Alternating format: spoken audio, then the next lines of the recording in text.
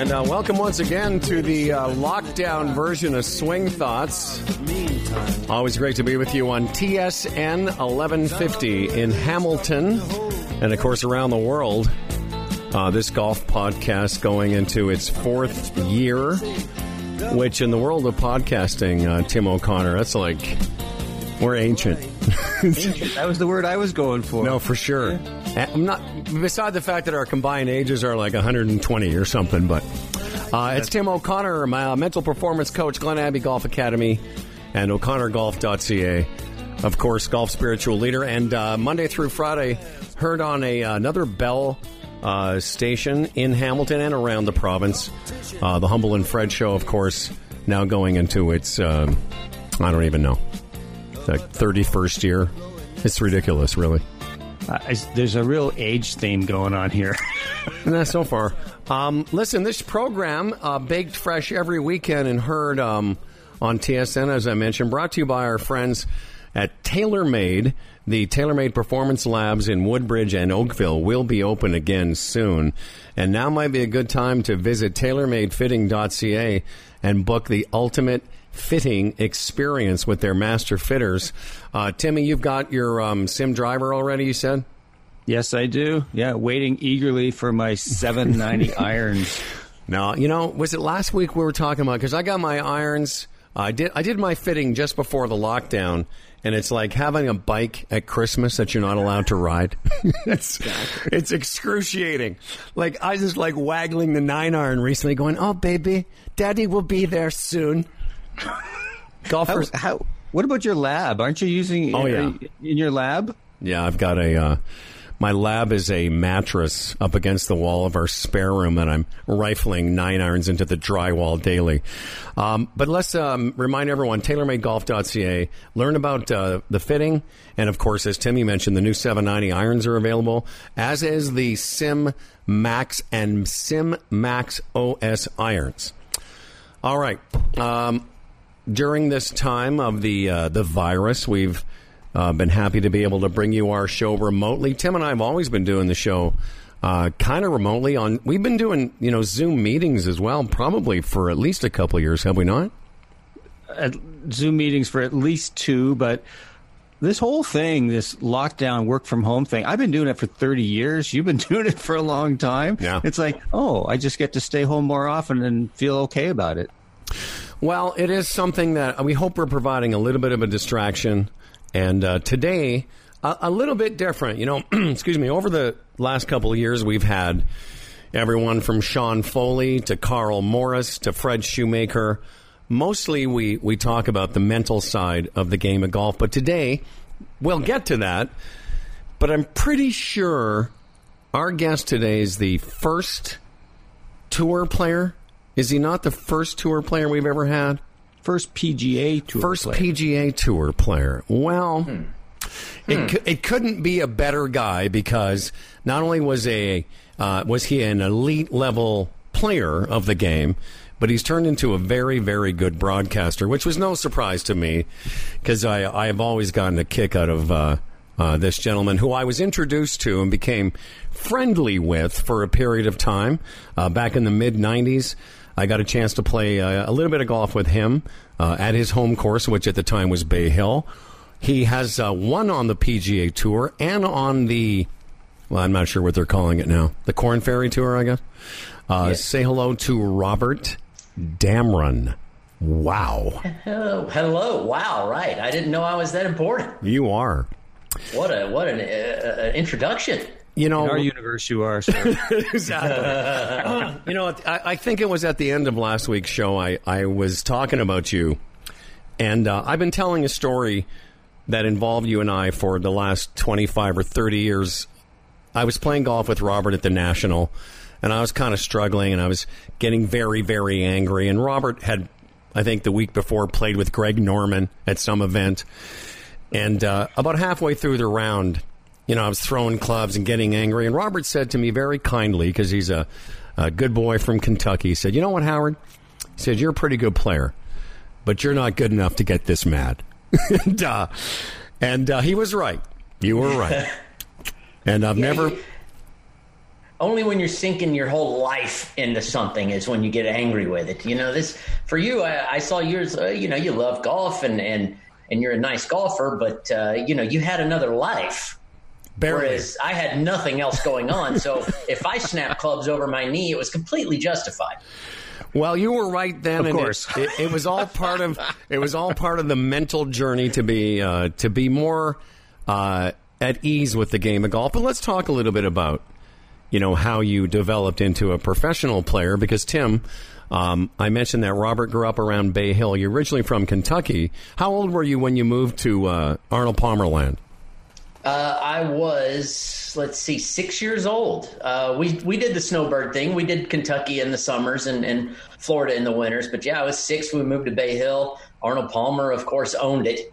And the PGA Tour started coming here in '79, which was the same year I moved here, I think, give or take. So the tournament, the course, Arnold Palmer was all part of me growing up. It's pretty incredibly fortunate, really, to come from Appalachia, coal mining country in Kentucky. And my dad just got lucky in the business and got out and loved to play golf and loved to gamble. So there were a lot of games down here, side games. And he had some friends say, hey, we're going to take you over to Bay Hill, and Arnold Palmer wants to play some. And he goes, well, okay, and he liked to gamble too. So they hit it off right away. We moved here, and guess what? I'm still here. I still live inside Bay Hill. I'm about a mile from the clubhouse right now. Nice. Mm-hmm. It's an amazing place to live. For golfers, Orlando is one of the meccas of North America. But when did you start actually teeing it up with Arnold Palmer, and what was that like? I remember the first time, and I knew him for a while, so it shouldn't have been nerve-wracking, but I was 14 years old, and there's a shootout, the money game at Bay Hill. It's there every day. It's what Howard played in when he came down here, and I remember getting nervous and thinking, I know this guy. I've known him forever. I've hit balls with him a long time. Why am I nervous? But I am. And I promptly, put 2 golf balls onto the driving range, my drive and the mulligan. That's right. That's high snap hooks. Oh, yeah, just to the left. Just high to the snap left. hooks, and nervous as I could be. And right after that second one went out of bounds, he kind of came up behind me and poked me in the ribs and laughed at me. He knew what was going on. He had witnessed people make bigger fools of themselves on the first tee with him than I did. So. Well, maybe, why don't we just stop down and explain that every day while Mr. Palmer was there and well into his later years, there's a group of guys, good amateurs, and an array of professionals. At the time, there would be like Len Matisse and a few other tour players, guys like Robert, guys like me, Robert's dad, and everyone gathers and throws in some money and plays in a little mini event with Mr. Arnold Palmer every day. Yeah, it was, Scott Hoke used to play in it. Payne Stewart and Corey Pavin played occasionally back in the day when everybody was based in Orlando. Arnold Palmer, if you know golf, he's got a little bit of pull. He did. So, the pros gravitated to here a little bit. So that was nice. I got to see and know a lot of those guys. But, none bigger than him, of course. He was a big boost in my career. I'd say, and quickly, Tim, Robert mentioned that he hit a couple balls off the first tee. By the time I played there, and I played it probably 5 or 6 times, they invoked a rule where there was no mulligans off the first tee. And everyone gathered, at least I did, when Mr. Palmer would go to tee off, and I never played with him, although I played with Robert's dad.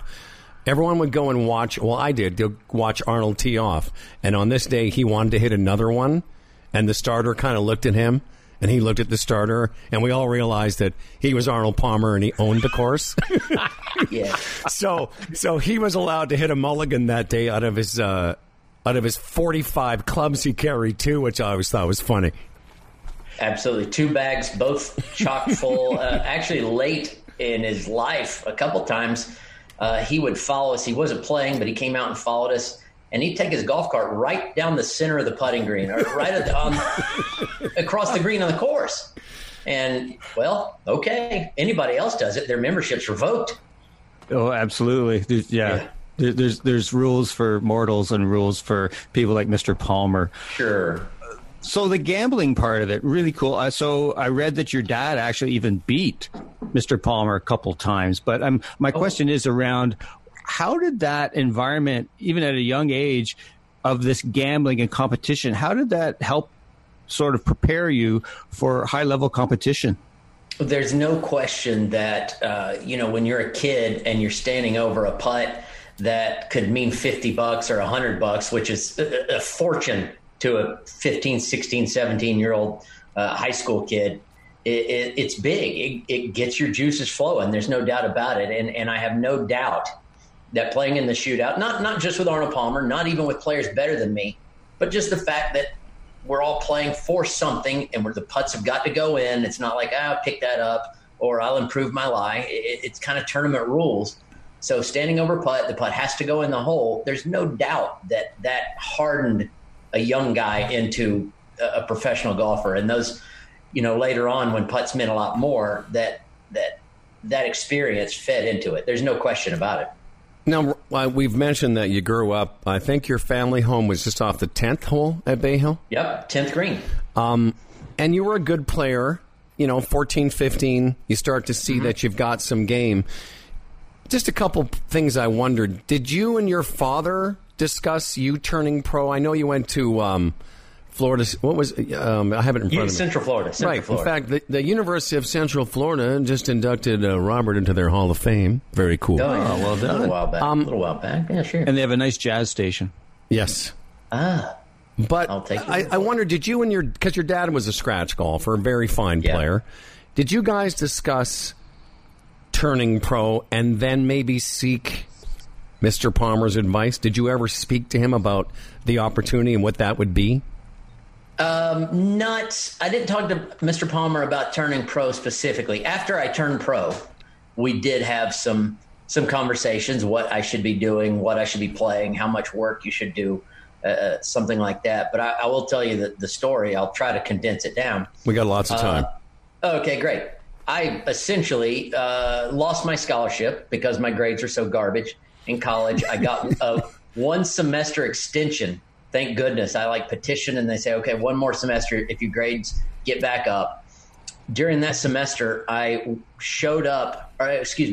I went 6 weeks in the middle semester and never laid eyes on the campus. Now, this is before remote campus and stuff, computers. Okay. So needless to say, my grades continued to spiral. So I went to Dad and I said, Dad, I think it's time I turn pro. This is what I want to do.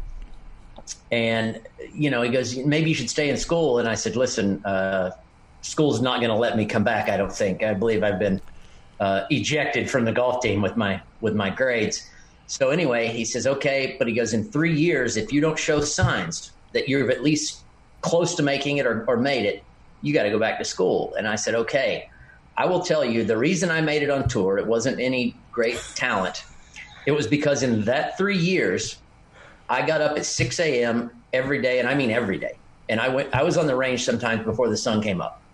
And I would absolutely beat my butt because I was so scared to go back to school that by the time I got to Q school, I knew I was going to make it because I knew I had done things that no one else there had done. I knew I'd sacrificed in ways that no one else had. So I'm like, I deserved it. And I got through 3 years later. Wow. I love it. That connects with Simon Sinek. Know your why. I want to be the best I can be. I want to give back to the world. I don't want to go to school. That's it. Hey, fear is as good a motivator as anything. And I was scared to death to go back to school. Oh, that's awesome. So you grew up around Bay Hill. You got to practice there. You got to see how people revered Arnold Palmer, obviously.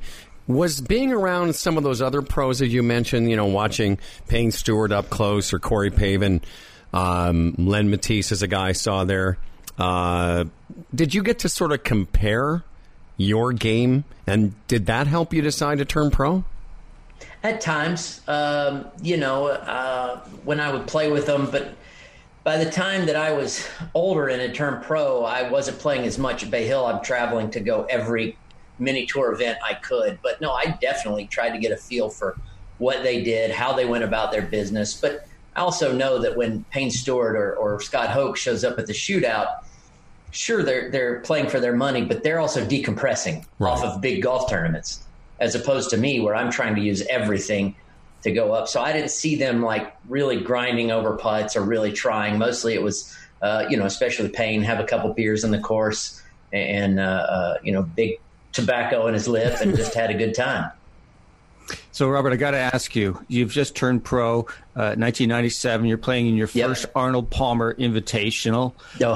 I read a little bit about that. What was that experience like? Most nervous I've ever been. Not even close. Arnold Palmer Invitational and Arnold Palmer is the reason I was a professional golfer, period. I watched – that was like Christmas to me when I was a kid. Every year the pros came, I would get up early. I'd watch the first groups tee off all the way to the last groups finished.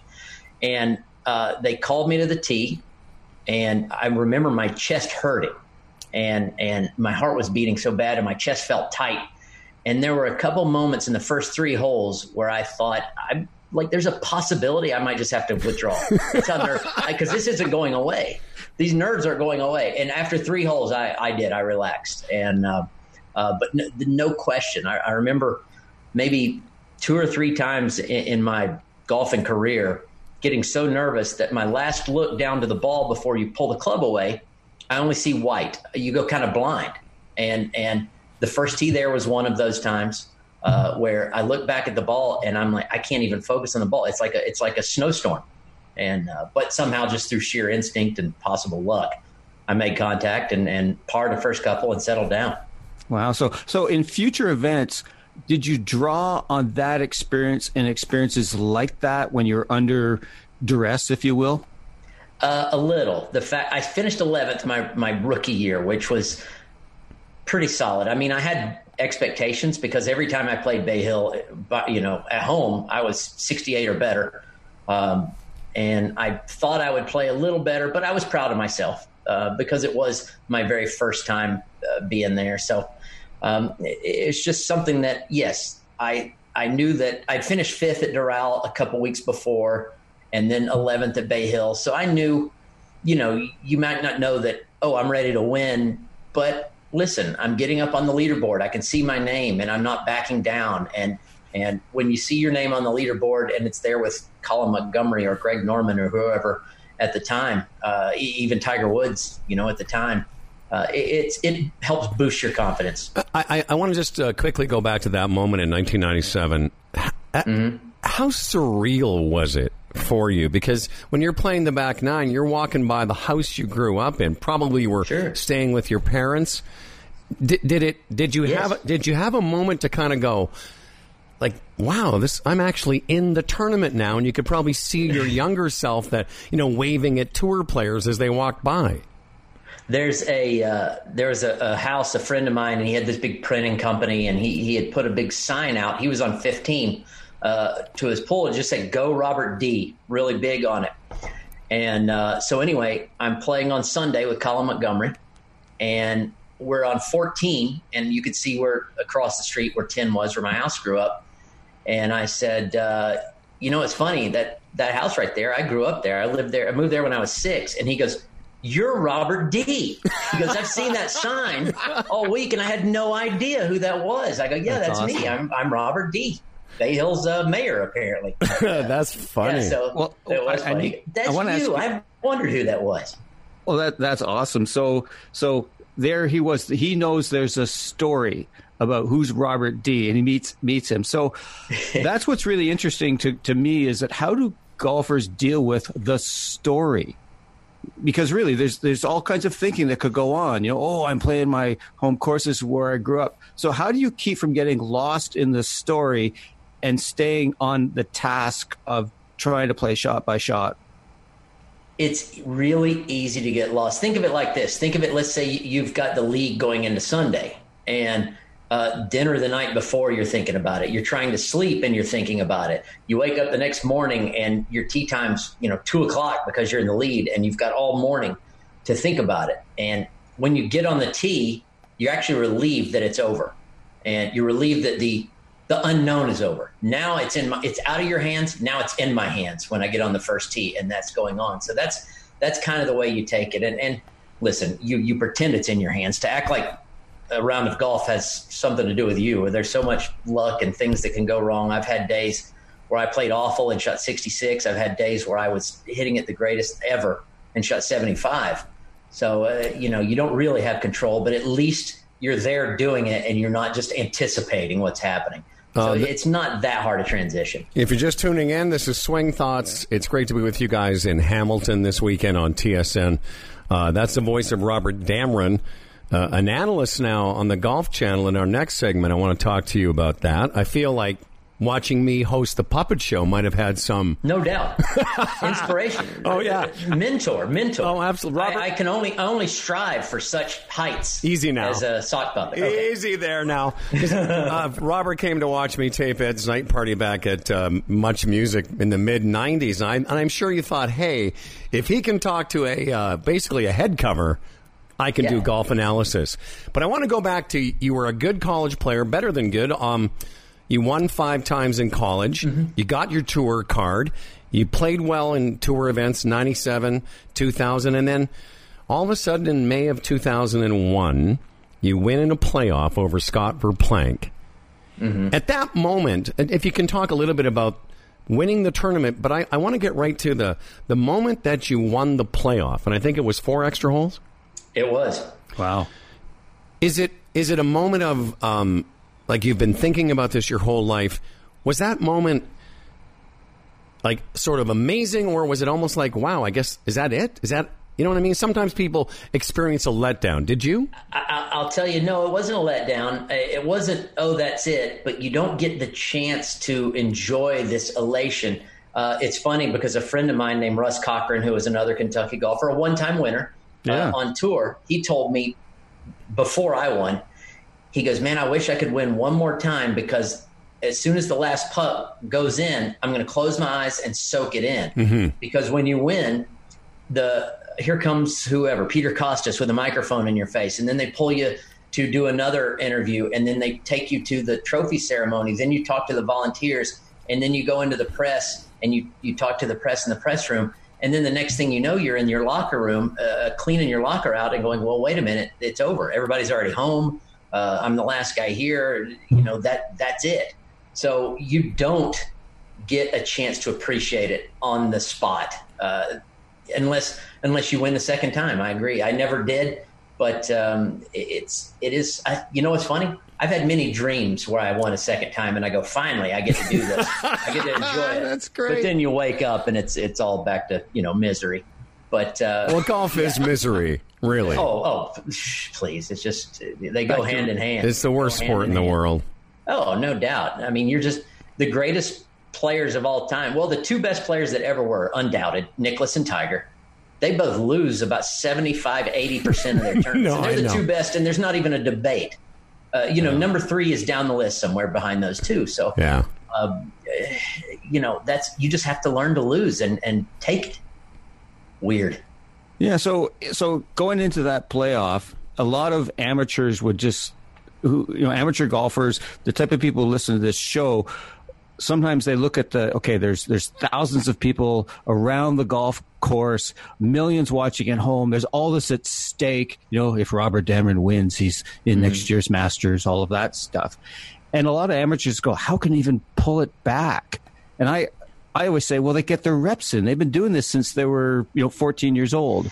But I'd like to ask you, how does a golfer on the verge of his first tour win, how do you deal with the nerves? Well, there has to be a bit of arrogance to you to get to that point to where you can win, or to be any professional athlete. Even now, like going on TV for Golf Channel or hitting a shot, and I stink now. Trust me, I stink. But hitting a shot in front of 1 million people wouldn't bother me at all. I think that's just built into the psyche of a person that goes on to be a professional golfer, and it's just that way. But if you do think about it, sitting here right now, like, boy, what would that be like with all those people? It makes you nervous. Yeah. In the moment, not at all. That's the voice of the Golf Channel these days. He's working on Morning Drive. And now an official friend of Swing Thoughts. Robert Damron, going to hold him over for another segment. When we return, I want to talk a little bit about what you mentioned, Tiger, the best of all time, your experiences with him, and how the opportunity at the Golf Channel came about.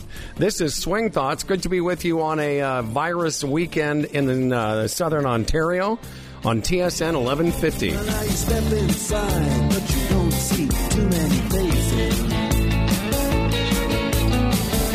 Coming in out of the rain and hear the jazz go down.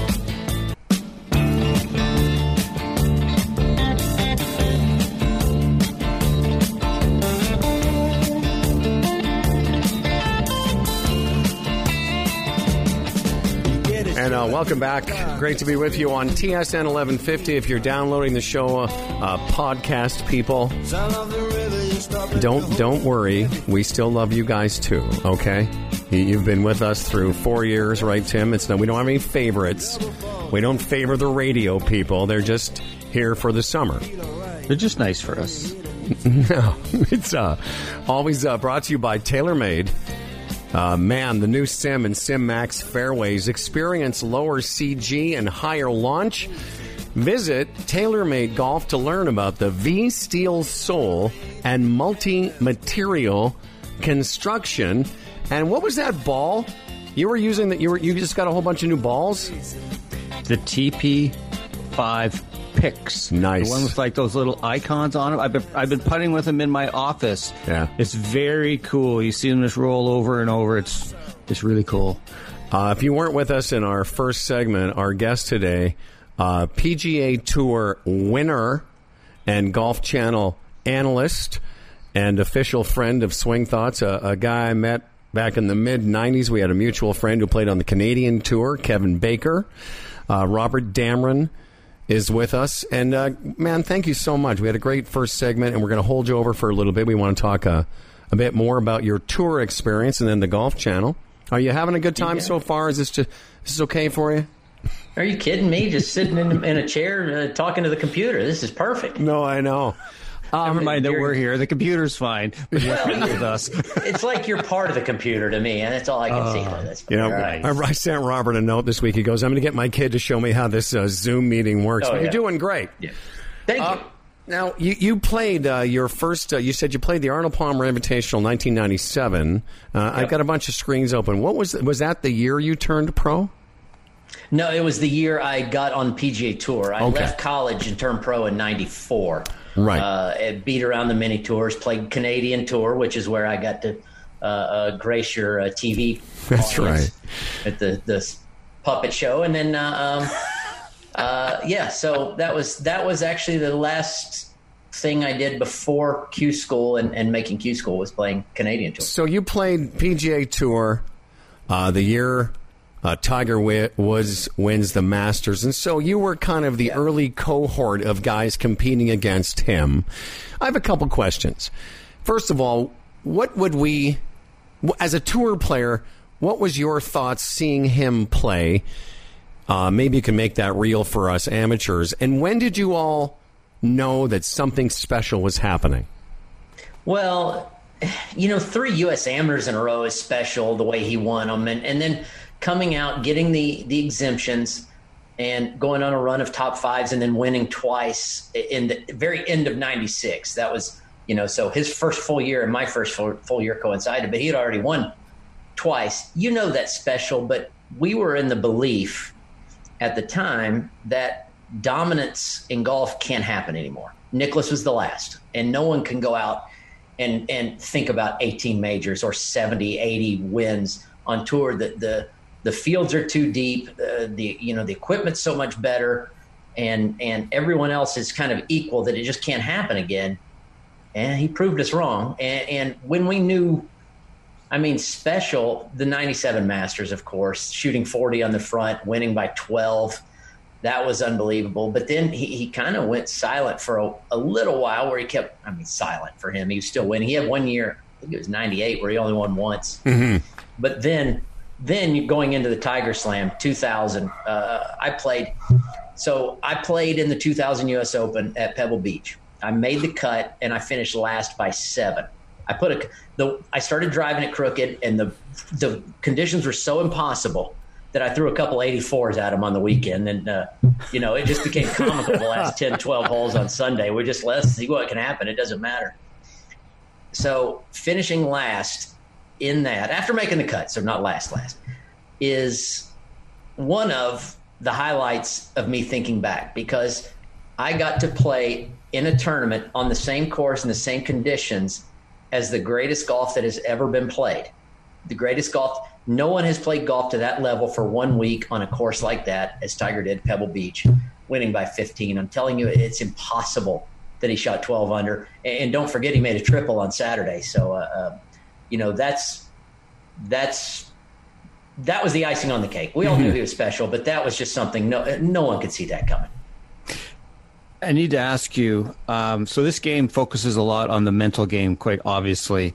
What did you see in Tiger's mental game that made him so dominant, or at least you figure it made him so dominant? It's hard to put a finger on what he did because he just did everything right. It's what he did to other people. People like Davis Love, people like Ernie Els, people like Vijay Singh, who weren't used to knowing people are better than them. They're great golfers. People aren't better golfers than them. All of a sudden, this kid's better, and they know it. They don't want to admit it. They just know it. And it made them try too hard. It made them grind too hard. And it sometimes I thought the players that pushed Tiger in a tournament are the ones that almost shouldn't I know I'm not as good as him. I'm supposed to lose. I'm just going to freewheel it. Think of Bob May at the PGA at Valhalla, who played great, but Bob wasn't supposed to contend against Tiger at the PGA. Even Grant Waite, who was a great player in his own right at the Canadian Open at Glen Abbey, forced Tiger to hit one of his best shots of his career out of the right fairway bunker on 18 to beat him, and Grant was hanging right there with him. The great players, they folded around him, and that's unbelievable.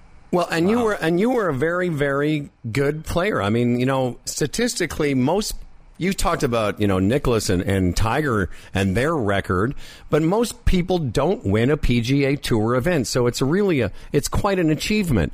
But Tiger won 81 more events than you. I don't want to make it. Listen, that's just the way it is, Robert. So what don't we know as amateurs about the professional game? And then as a professional, what didn't you have, if you know what I'm saying, that Tiger had? Well, there are levels. Tiger, of course, he was on top. Like when we talk records and stats, I think Tiger should be thrown out because he really doesn't compare to anyone else. It's almost a shame that we have to compare him now to who he used to be. Yeah. So, it's an impossible standard. But then there were the great players. Let's say the Fred Couples or Davis Love of my time, who, to me, when they played, it looked like they weren't trying. My analogy was when a shark's born, it just swims. It doesn't have to think about swimming. It just knows how to swim innately. The great golfers looked like they know just how to do it. And the thought of standing over a 3-iron off a downhill lie and the idea that maybe I'm going to clip this thin and dump it in the water doesn't enter their mind. Because what do you mean? That's not the way I play. Whereas I had to fight each shot to kind of assess, how am I going to do this here? How am I going to make sure I hit it solid?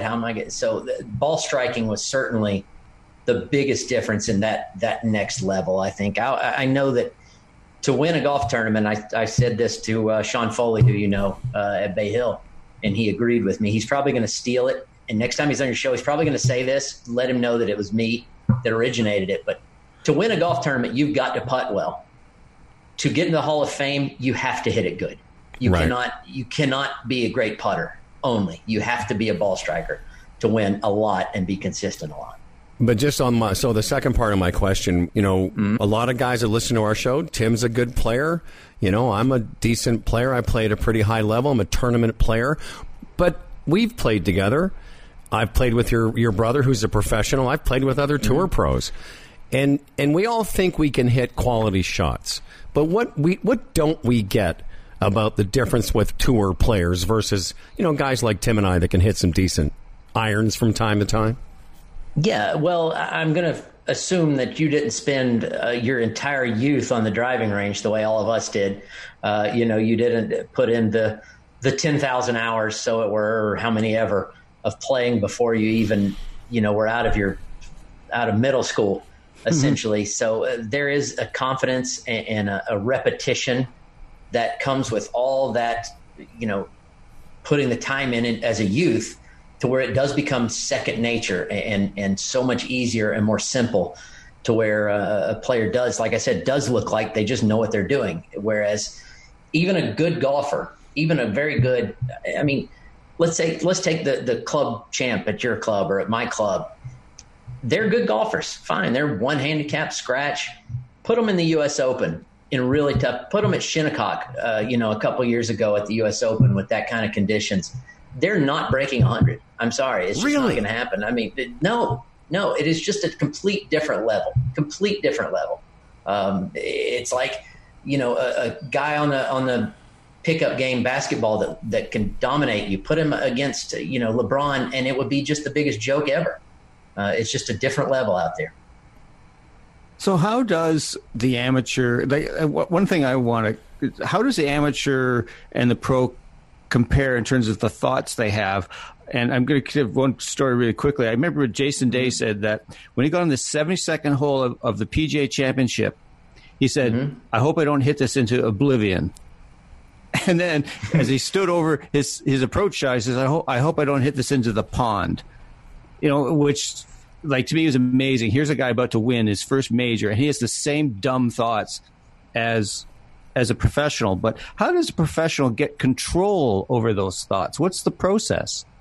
I actually learned a lesson. It was more like a Zen lesson, because every player, maybe not Tiger, has those thoughts. I even remember reading about Bobby Jones. He had a 6-inch putt to win the U.S. Open, and he thought, what if I miss this? What if I whiff it? Like, what if I stub behind the ball and my putter jumps over it?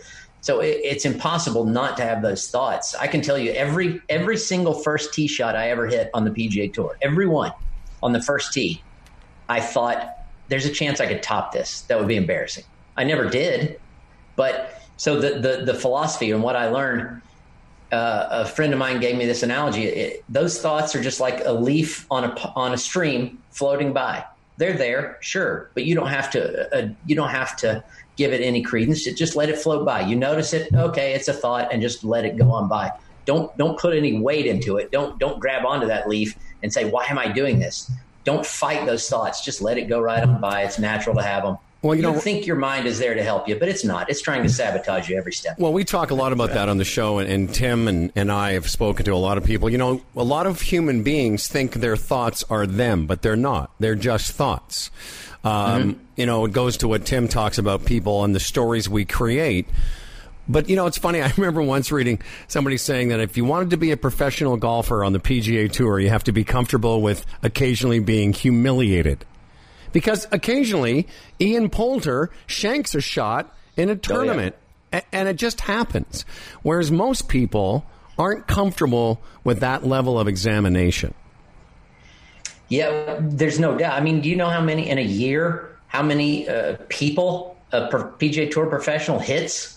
I mean, even the best, even the straightest drivers, if you've got fairways lined with people, you're going to hit them. Yeah. And if that's in your head, holy cow. Well, it's funny you say that, because recently Koepka, on the end of this, the tour starting up again, he said, man, some guys are going to lose some balls.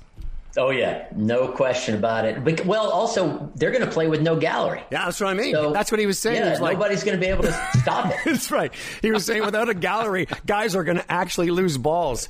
This voice is Robert Damron. A couple quick ones. Why did you leave the tour? And then how did the Golf Channel opportunity come about? Well, I left the tour because I didn't enjoy playing golf. My game started slipping. I really started I felt so bad admitting it, because golf had been so good to me. And frankly, a PGA Tour player might be the most envied job in the world. So I felt awful telling people, I hate this. I don't like doing this anymore.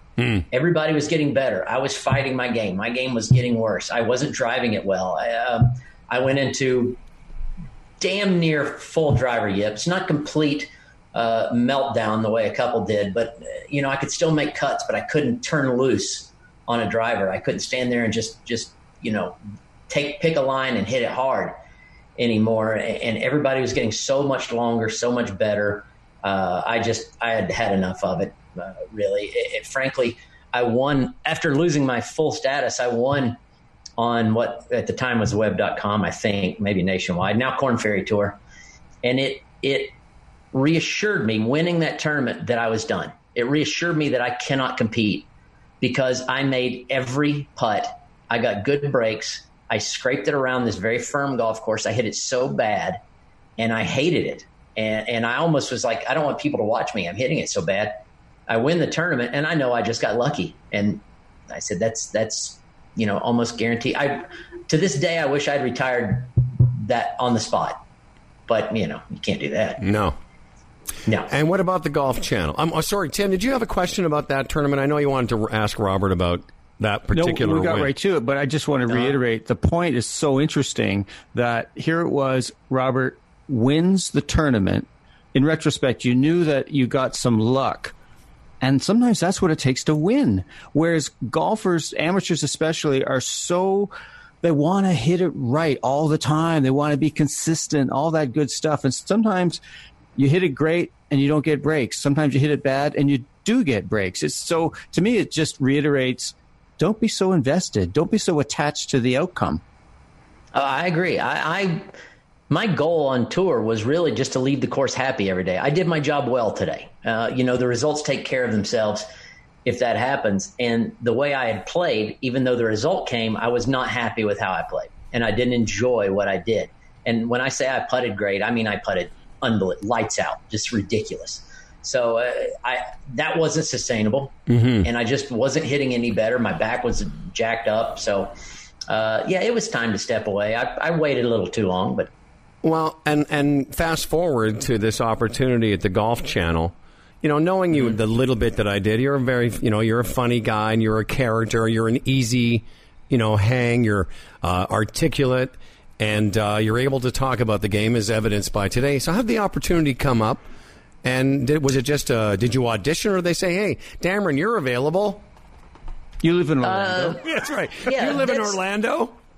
There's a small part of that. Actually, I started so I was full retired for about 2.5 years. You drink a little too much, you get fat, and you realize I got to do something. I'm way too young to just do nothing. So when Fox bought the rights to the U.S. Open and the USGA events, I had a friend of mine that knew people from Fox baseball, and I said, give me the name of the highest person you got at Fox. I'm going to start making calls. I'm going to audition to get into that. I want to start at broadcasting, and what better than a fresh group that doesn't have any golf broadcasters yet. So I got in there. I did a few tournaments on the digital side. They never trusted me to go on air on the big Fox, but Joe Buck wasn't going to let me go with him, I guess. But I did some of the digital, so I had a little bit of experience. And frankly, Golf Channel was never on my radar. I just thought that, it's so hard to go into studio and talk for 2 hours a day about a game that, it's not that fast moving. So, how are you going to find topics for 2 hours a day every single day? And eventually I did. I went in and talked to the boss. I had a friend of mine introduce me in. And the fact that I'm in Orlando, willing to work, they brought me in and just to try out one day. And then they go, oh, we got an opening the next day. Can you do that? Sure. Okay, there's one the next day. And it started rolling. And next thing you know, I'm still there. They haven't kicked me out yet. So as an amateur broadcaster, what do you think helped you become a professional broadcaster? I trust my ability to, I don't know, is BS okay to say on air? Yeah. My ability to talk. I know, right. I know the topic. Yeah. So if they wanted to go into hockey, I'm going to freeze. I don't know anything about hockey, but I know enough about golf where we can just talk. You can throw any question at me and I'm going to be fine. So I never felt like an amateur. I never got nervous. I never felt deer in the headlights when I started on the show. But, I've had people tell me, you've gotten better. You've improved this. You've improved this. And frankly, I don't feel different. I just think it's reps, and you do something long enough and you automatically get better. Well, I can tell you from being an acquaintance of yours and now a fan of what you do, I think you're right. You're very comfortable. What it is, and I think, Tim, in the last 4 years, we've gotten more comfortable doing the show together. But as a broadcaster, I can tell you that's more than 90% of it. How comfortable do you appear translates to an authenticity and comfort as a viewer. And I also like, it's funny, we were talking during the break. I think you're very, very good during the live action. Thank you. I like doing that. I like I don't know if I want to see myself do it full time. Maybe, who knows what's going to come out of the lockdown when it opens up, how much things are jumbled around. But I really enjoy doing it, putting myself in that position, on course especially. You walk, you see a lie, there's a tree in your way, and you kind of assess all the things that are possibilities that could happen. And I kind of think it's fun. It's a way to look at it that I didn't look at it when I was playing. Right. Yeah, no, it looks like a lot of fun, but it was just interesting. Back to Fox, so we talk about being sort of in your element and not being in your element. It was rather obvious when Holly Saunders was out of her element when she asked Jordan Spieth about the playoff, and she says, "Do you have an outfit for Monday?" Yeah, she got a lot of flack for that one.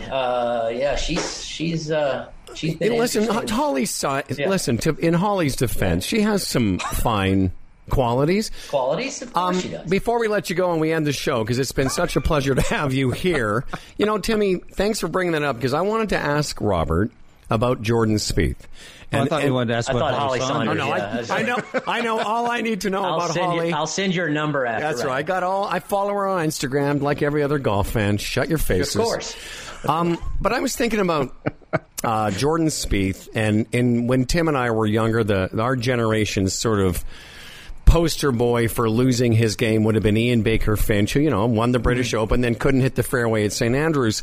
But just as in our last couple of minutes, as a guy that's probably been around the kid, he's a great person.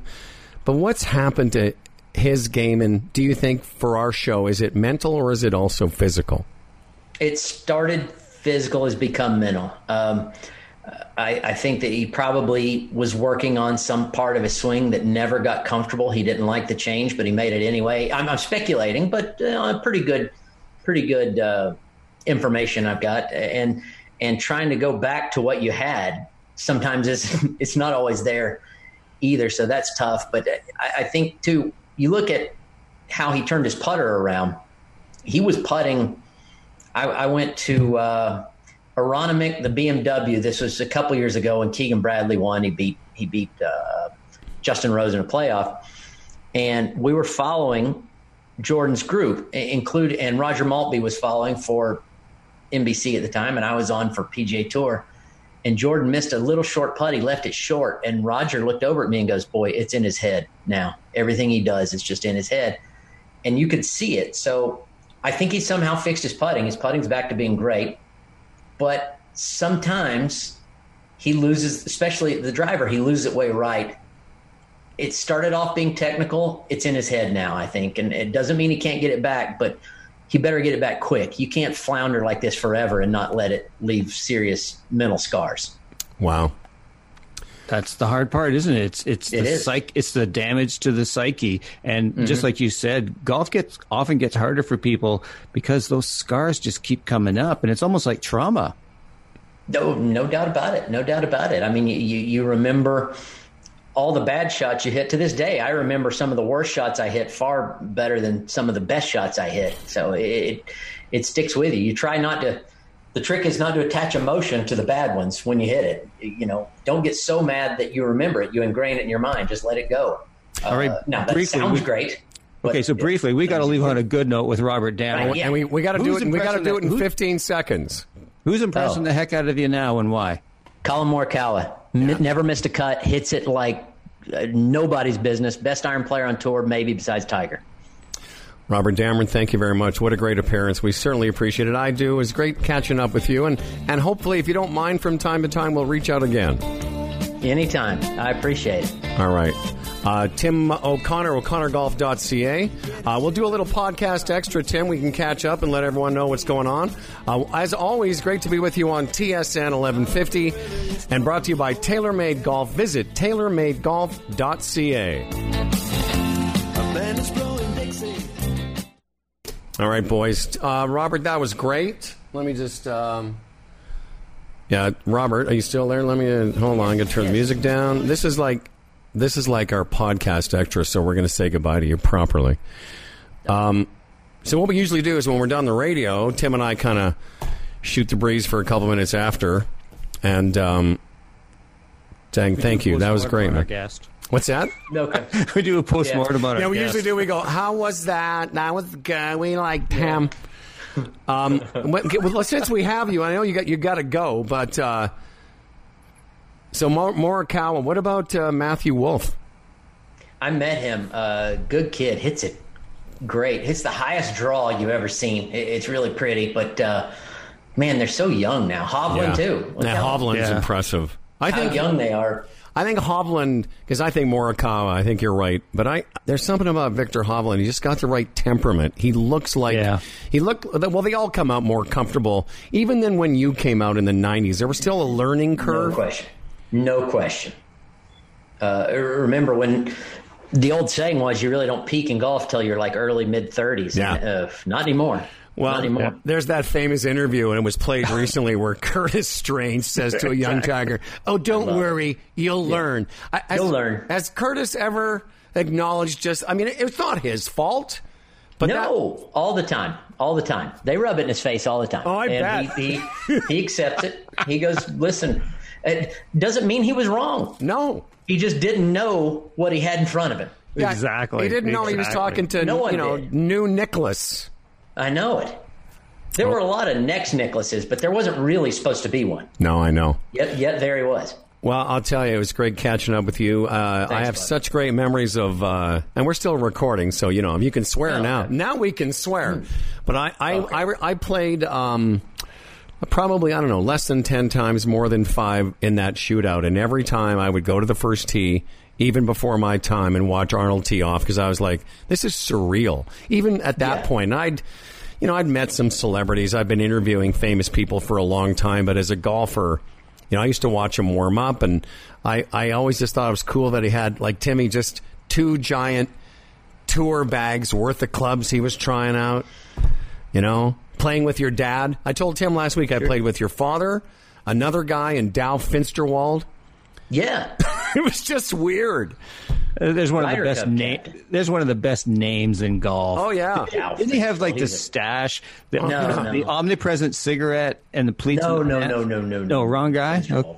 Yeah, wrong guy. Finsterwald's a surly old cuss nowadays. So he's 90 and still doing good. But he's the guy you drive past if you're going like 4 miles an hour on the street, and he still like shakes his fist at you. And goes, slow down, and you're like idling past. Like I can't go any slower. Well, I don't know if we told this story on the show or not. Did I tell you after? But I was telling Tim I played in the shootout. I'm playing off 0, and I'm playing with Dow and your dad. And your dad and I were sort of kibitzing back and forth. But I called him Mr. Finsterwald, but I birdied 2 or 3 of the first 5 holes. But after my last birdie, I said something. He says, "You can call me Dow." I thought that was funny. He kind of gave me the permission to stop calling him Mr. Finsterwald. Good. He had never given me that permission. I still call him Mister. Well, listen, sir, good catching up with you. Thanks, Howard. I good to talk to you, and I'm pretty much, especially during lockdown now. Well, if you don't mind, from time to time, if something weird happens on tour, we'll give you a shout. You got it. Thanks, pal. All right, guys. Nice seeing you. Nice meeting you, Tim. Bye-bye. Nice meeting you too, Robert. Thanks for making time. Now how to X out of this thing? You go to leave meeting. Leave meeting. There you go. There you go. I'm leaving it. All right, guys. Thank you. All right, man. Bye. Still there? Oh, there we go. Well, there's a couple things that have never happened. We've never done an entire show with one guest. We've never held a guest over for the podcast extra. How do you feel about that? I'm in full acceptance mode. That was great. It's the great allowing. No, it was obvious. It was great. It was a great conversation, and I think that, as you said at the outset, that was our first PGA Tour player. Yeah, and so I don't think that we're trying to max out on the opportunity. It just, there you are. You got a guy who's a broadcaster. Great conversation. It's just a good dude. So we just kept yakking. So that's what happened. Well, I liked it because, like I said, for you and I, it's like a little change of pace, especially during the whatever we're calling this episode, the virus, the lockdown. Just to get his perspective, and again, he came on tour in '97, and like I loved what he said about just the everyday guys that did well against Tiger, like Bob May, who weren't expected to. Whereas some of those guys, like you think about Mickelson, Els, Colin Montgomery, Davis Love, Fred Couples, all those guys, Norman, Faldo, they were all the establishment of golf. And then Tiger Woods happened. And it must have been, for them, I think what Robert said about, they weren't used to having anyone better than them. Vijay Singh was not used to not being the best guy around. Absolutely. Yeah, the story that I think encapsulates what happened to them is the best one I got is David Faraday told it. And I think it was at Firestone. And so Ernie Els and Tiger are playing. And Tiger's in the rough. He hits a 4-iron from the rough that lands about 3 feet away and sticks. And the rough was kind of like close to ankle deep. And on the broadcast, you hear, fuck. And the producer goes into Faraday's ear. Was that you? He goes, nope. It was Ernie. Because that's what Tiger would do to them. Yeah. So he would just hit these shots that only he was capable of. And they were just going like, I can't compete with that. Well, it's funny you use that phrase. I worked at the Edge for a lot of years. I'm not sure if you knew about that, but then I went over to. Oh yeah, everyone knows. I'm teasing. Humble Howard. I'm teasing. At the Edge. I'm teasing. All right. I don't know if you know about that, but then we went to a radio station. We went to a talk station in 2001 called Mojo Radio. So it was all guys talking about guy stuff and sports. One of the guys at the time, who was doing another shift, used to make fun of me all the time because I was already in 2001, 2, and 3 a Tiger nerd, and he was always mocking me and mocking the fact that announcers would say things like, well, there's a shot that only Tiger Woods can hit. And this was when Tiger had only won 25 times. And he used to mock, only Tiger can hit. But then a few years later, after he'd won, 14 majors, I remember running into him again. He goes, all right, you were right. Because at some point, Tiger Woods will just, even the harshest critic, defy a moment like the one you just described. The one that Robert Dameron talks about, the shot in Glen Abbey. Like, there's a guy, Dameron, who maybe played the Canadian Open a couple times, but that shot's part of golf lore now, Mm-hmm. Like the chip on 16 at the Masters when the ball just falls in. I'm like, how do you explain that all that could happen to one human being? Oh, absolutely. Yeah. And you got to know, it's like the data backs it up. That's the thing, like in terms of like the record, and you look down like that. We were fortunate enough to go to the Scott Fawcett seminar, and it was really interesting because Scott Fawcett is a mathematician. I think he said he had like at least one math degree, maybe more. Yeah. And he said that he had analyzed every shot Tiger hit for 9 years. And from that, he saw that Tiger was the best course manager maybe in the history of the game, because he always played, to the far side, the fat side of the game. He never hit a shot that was basically he would penalize himself. And it was through looking at that data you could see how it all added up to 82. Is it 82 now? Yeah, 82.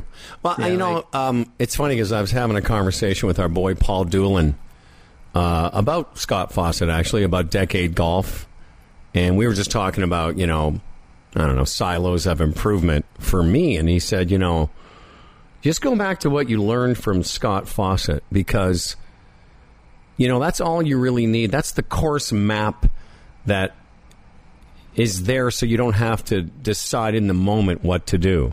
Because I remember that one of the revelations for me, at least, and I think maybe for you too, was Scott's data showed that it's not the birdies you make. It's the 3 putts you don't make, and it's the penalty strokes that you don't incur in a round that really make the round. Absolutely. And I think what you said to Robert, we all, as golfers, have this notion that we're supposed to be perfect all the time, but it's not. No, absolutely. And I thought that was so cool that Robert hit on that, because that to me was a revelation when I heard it from Scott Fawcett, and it just keeps getting reinforced.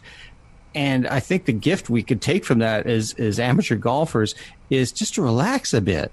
Mm-hmm. You know, sometimes you hit the ball great and you get a bad bounce. Sometimes you hit it bad and it goes in. I remember one time having about a 5-foot putt. I think it was number 7 Blue Springs, and I read it, hit the putt, and it went, and it was like, what? I thought it was right to left, and it went left to right and went right in the hole. That's right. You know, or you hit this dead pull and, it finishes a foot from the hole. You know, it's funny. Marty Chuck, who I was hanging out with in February in Phoenix, you know, he had a way of describing it. And I know we've said it like this differently but the same. But he said, you know, there's only 3 things. You know, it's good, bad, or indifferent. Those are the 3 choices those are the 3 outcomes of a golf shot. Was it good? Was it bad? Was it indifferent? And can you live with those results? Because what you just said, I think, is a big stumbling block for a lot of us amateurs. That, you know, Rotella's book was called Golf is Not a Game of Perfect for a reason. Because we try and be, well, it's also what I think you do so well in your other work, which is, you know, we're not meant to be awesome all the time. No, and actually, it's in the dark moments that's where the gifts are for us. But we don't like dark moments. We like keep those away. Yeah. We don't want any bad shit going on. But it's when the bad stuff goes on that we it's through those experiences that, you know, it sounds so hoary to say, but that's where we grow. Yeah. No, it's not. That's where we find out how capable we really are. But golfers spend so much of our time trying to avoid pain. We do it as human beings, and that's why, you know, that walk from the range to the first tee turns us into a different player because, you know, we talked about this with Synergy Golf, Paul Cummings. You know, we don't practice with consequence. We don't practice in the field of play, and the first shot of any consequence turns us into perfection-seeking rageaholics. Exactly, and that's never too good. No, it's not. Right. Yeah, absolutely. Well, you can use that too. Use that if you want. I think I will, and I will even footnote you. But that's, if you look at what is perfectionism, where does that come from? It's from fear. Yeah. It's from fear that we're going to make a mistake, we're going to be judged, we're going to compare ourselves to someone, find ourselves wanting. All of that, you know, little kid, short pants, got in trouble with daddy, whatever. That's where perfectionism comes from. And so it's kind of a cognitive thing to see where it's at, but it's being able to just be aware of that. That's what's going on in the background. And if I can just kind of come back to task at hand, best I can do and live with it. Really, that's really all you can do. And I love some of that perspective that Robert was giving us, that really all you can do is the best you can do. And some days it works out and some days it doesn't. But you're still the same person. Yeah. You're still the same good person. Ugh. You know, I'll tell you my last thought and then you can wrap it up. But I've noticed, again, from watching golf this spring before it was canceled and watching kind of rerun golf, one of the things, even as a good player myself, that I didn't really quite get is that tour players, you know, they don't always hit a chip or a pitch to 3 feet for their up and downs or their up and ins, as they say down there. That sometimes, you know, the best they can do is, because of the difficulty of the slope or whatever, that they might get it to 5 or 8 or 10 feet, and that's the best they can do in that moment. And I thought to myself, why do I beat myself up then if I don't hit it to a foot so that I can tap it in? Because sometimes my mindset, and this might be relatable for others, is that I have somehow failed unless I hit it stone dead. But I noticed from watching, I've noticed this, I started watching for how close they don't hit it and get it up and down. Because what they do is they go, okay, I did that, and now I'm going to do putting. Whereas with me, sometimes I'm still a little bit annoyed that I didn't hit it closer. Yeah. Well, I think part of it, too. So it was interesting. Robert talked about the arrogance to be able to tee it up in front of thousands of people and know there's millions of people on TV. So if you get your reps in enough, you know what that's going on. But there's also getting your reps in dealing with consequence. You know, you're going to have enough times where you miss a 3-foot putt in high-level competition. Well, guess what? You go to bed, you wake up the next day. Oh, I'm not dead. That's right. No one's, maybe there's a few, these days, maybe there's a few people making disparaging comments about my character, but even that doesn't matter either. We just keep rolling on. I mean, I think of how many times did Rory McIlroy, before he kind of had his resurgence, he's got his putting, he's lost his putting, he's got his putting, he's lost his putting. He kept rolling on. And I think that's really, again, it's more of we do the best we can and roll on. Mm-hmm. Well, always a great conversation. Thank you, sir. O'Connor. Yeah, this is fun. This is a great day. It's really fun to, I got to, as a journalist, as a golf writer, I got to spend, time in news conferences, and every once in a while I'd ask 2 or 3 questions. You don't often get about, an hour and 15 minutes or so with a PGA Tour player. So this was really fun. And I knew you'd like him. He's a good guy. He's got a great vibe about him. And you know what? He's sincere. Like, we should grab him once or twice before the season's over. And if we have something like, I don't know, in the middle of the summer, if there's something that happens, I know that he'd be willing to come back on for a quick hit. And I mean what I say. I think he's a very good broadcaster. Oh, absolutely. And I think he's very good on the golf course. Like, as I listen to PGA Tour radio on Sirius XM, and I hear him in the early rounds, and he's got a good way about him because you respect his experience, but he's also able to communicate it. That's the key. Yeah, is that ability to talk to the common person about what's actually going on, and rather than having all this insider stuff. But if you sound like a dweeb who can't connect, there's no point to it. No, true. Hey, quickly, as we're recording this on the 1st of May, I don't know when you guys are downloading it, but it seems like Ontario might be one of the last provinces to open up for golf. Saskatchewan is, Alberta is. Yep. In fact, I was surprised to hear that Quebec, which has even more cases than we do, is opening up, I think, on the 4th or something like that. I've heard the same, yeah. I think that's when their Quebec's state of emergency is done. So Ontario's is scheduled to end on the 12th, but the rumblings I'm hearing is that this thing's going to be, in Ontario, extended to the end of May. I hope I'm wrong, but this... Is it just because of density and population? I don't understand. That's what I'm hearing. Yeah, it's just, there's a lot of people who live close together in Ontario. So I actually, this doesn't win me any friends in the golf industry, but I applaud the caution.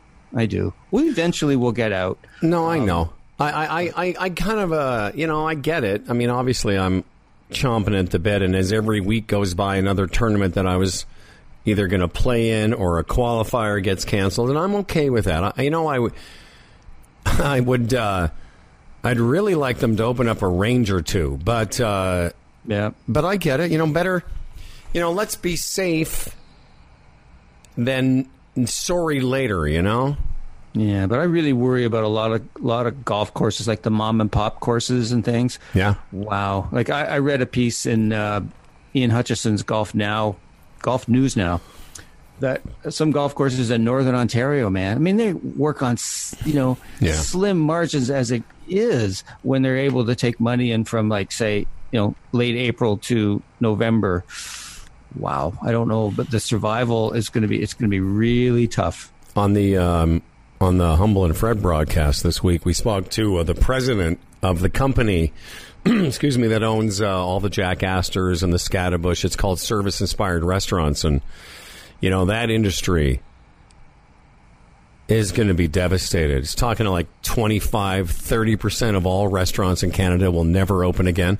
To give you some perspective, he said there's 70,000 restaurants in Canada, and about 30% of those will never open. Yeah, and all these people have made a living as servers. Where do they go? It's really scary. I was thinking about, this morning Sandy and I were talking about What about like just places like Indigo, all those stores, and all the people who work there? Yep. I mean, when they reopen, it's not going to be like everyone's going to flock to the mall and, into, Radio Shack or whatever it's called and to buy books. It's going to be a slow trickle. But meanwhile, these places have such overhead, rent, and oh my God. Well, that's very similar to what Fred and I were talking about in terms with this guy's name is Paul Bogner. And, let's say like a Jack Astor's is near Sherway, speaking of Indigo. Right across the street is a Jack Astor's. It's a very busy restaurant. And let's say June 1st, they're allowed to open 50% capacity. Like, even he understands that a lot of people are still going to be reticent to go into those places, even though it's now technically allowable. Oh, yeah. Now, you're not going to go there. A lot of people, would you take your newborn? Would you even your 4-year-old kid? Would you take your dad who has respiratory issues? That's right. Wow. You got, your partner who's a cancer survivor.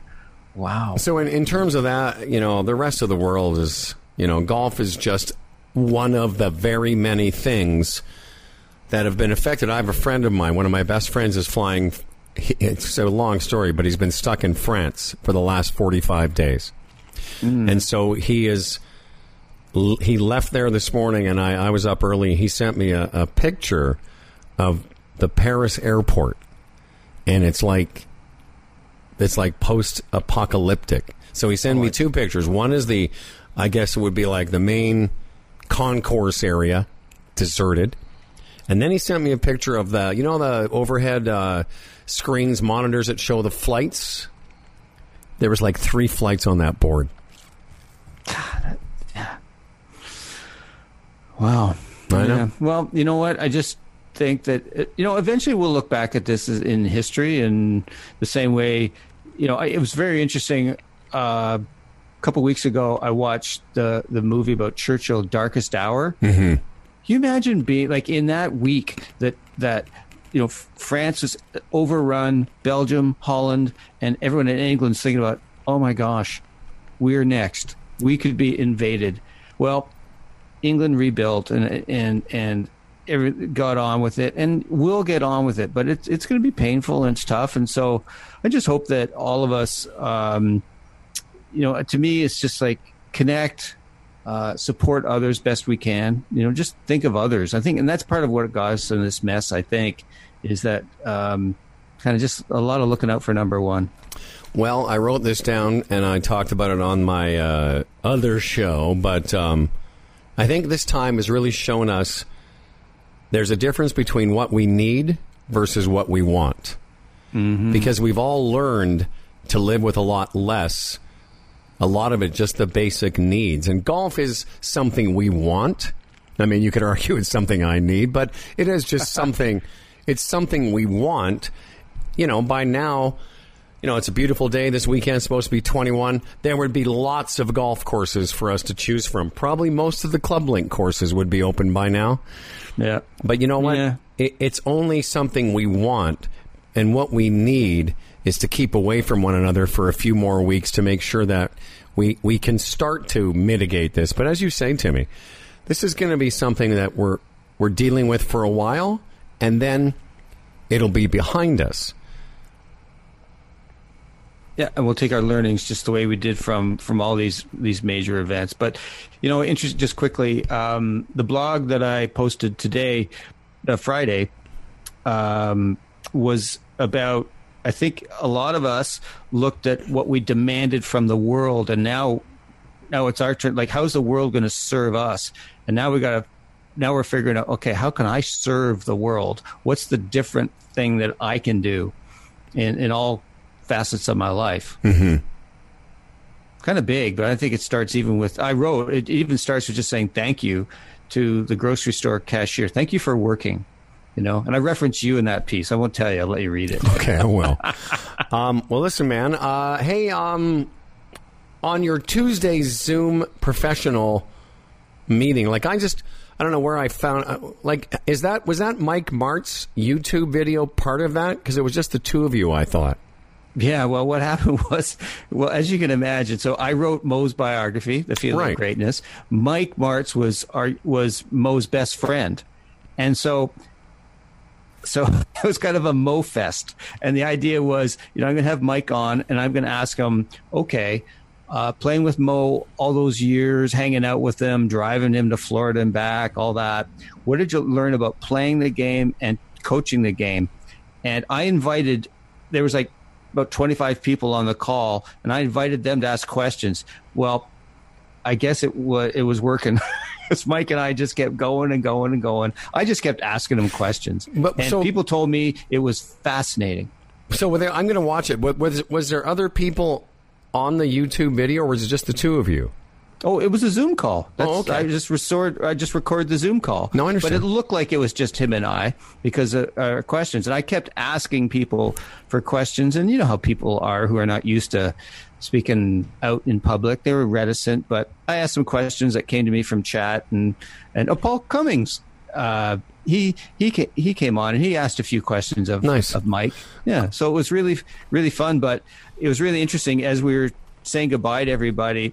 It was almost like every person who came on that call put a chat, thank you, Mike and Tim, to some degree. Well, but it was, and people told me it was fascinating. George McNamara said that could have gone on for 3 hours. Well, I'm going to go watch it. I want everyone to check it out. It's you just go to o'connorgolf.ca and you'll find the video. Well, it's on my YouTube channel. On the YouTube channel. Yeah. If you keep inviting me, one of these days I'm going to show up, Tim. Well, that'd be great. Even though I'm not a technical professional. Well, I told everyone I've opened it up. I said, you know what? I start sending this out to my database, put it on my website. You know what? The thing's called Coaches Coaching Coaches. So what coaches can learn from each other. And I said, you know what? This would be pretty cool. The golf nerds listen to this. It's fascinating what golf professionals think about, what they coach, what they're learning. Really interesting. There's a huge learning curve for golf pros right now about how do they communicate, how do they get their message out, what is their message, how are they building their business. Well, and I think just from a purely instructional aspect, I think we're at kind of a nexus where it's become obvious to almost everyone that's interested in this game that the way it's being taught once and for all has to change. Because now with social media and video and YouTube videos and online learning, and it's obvious to everyone that amateurs aren't getting better. So what's the solution? We're not. Exactly. They're not getting any better. No.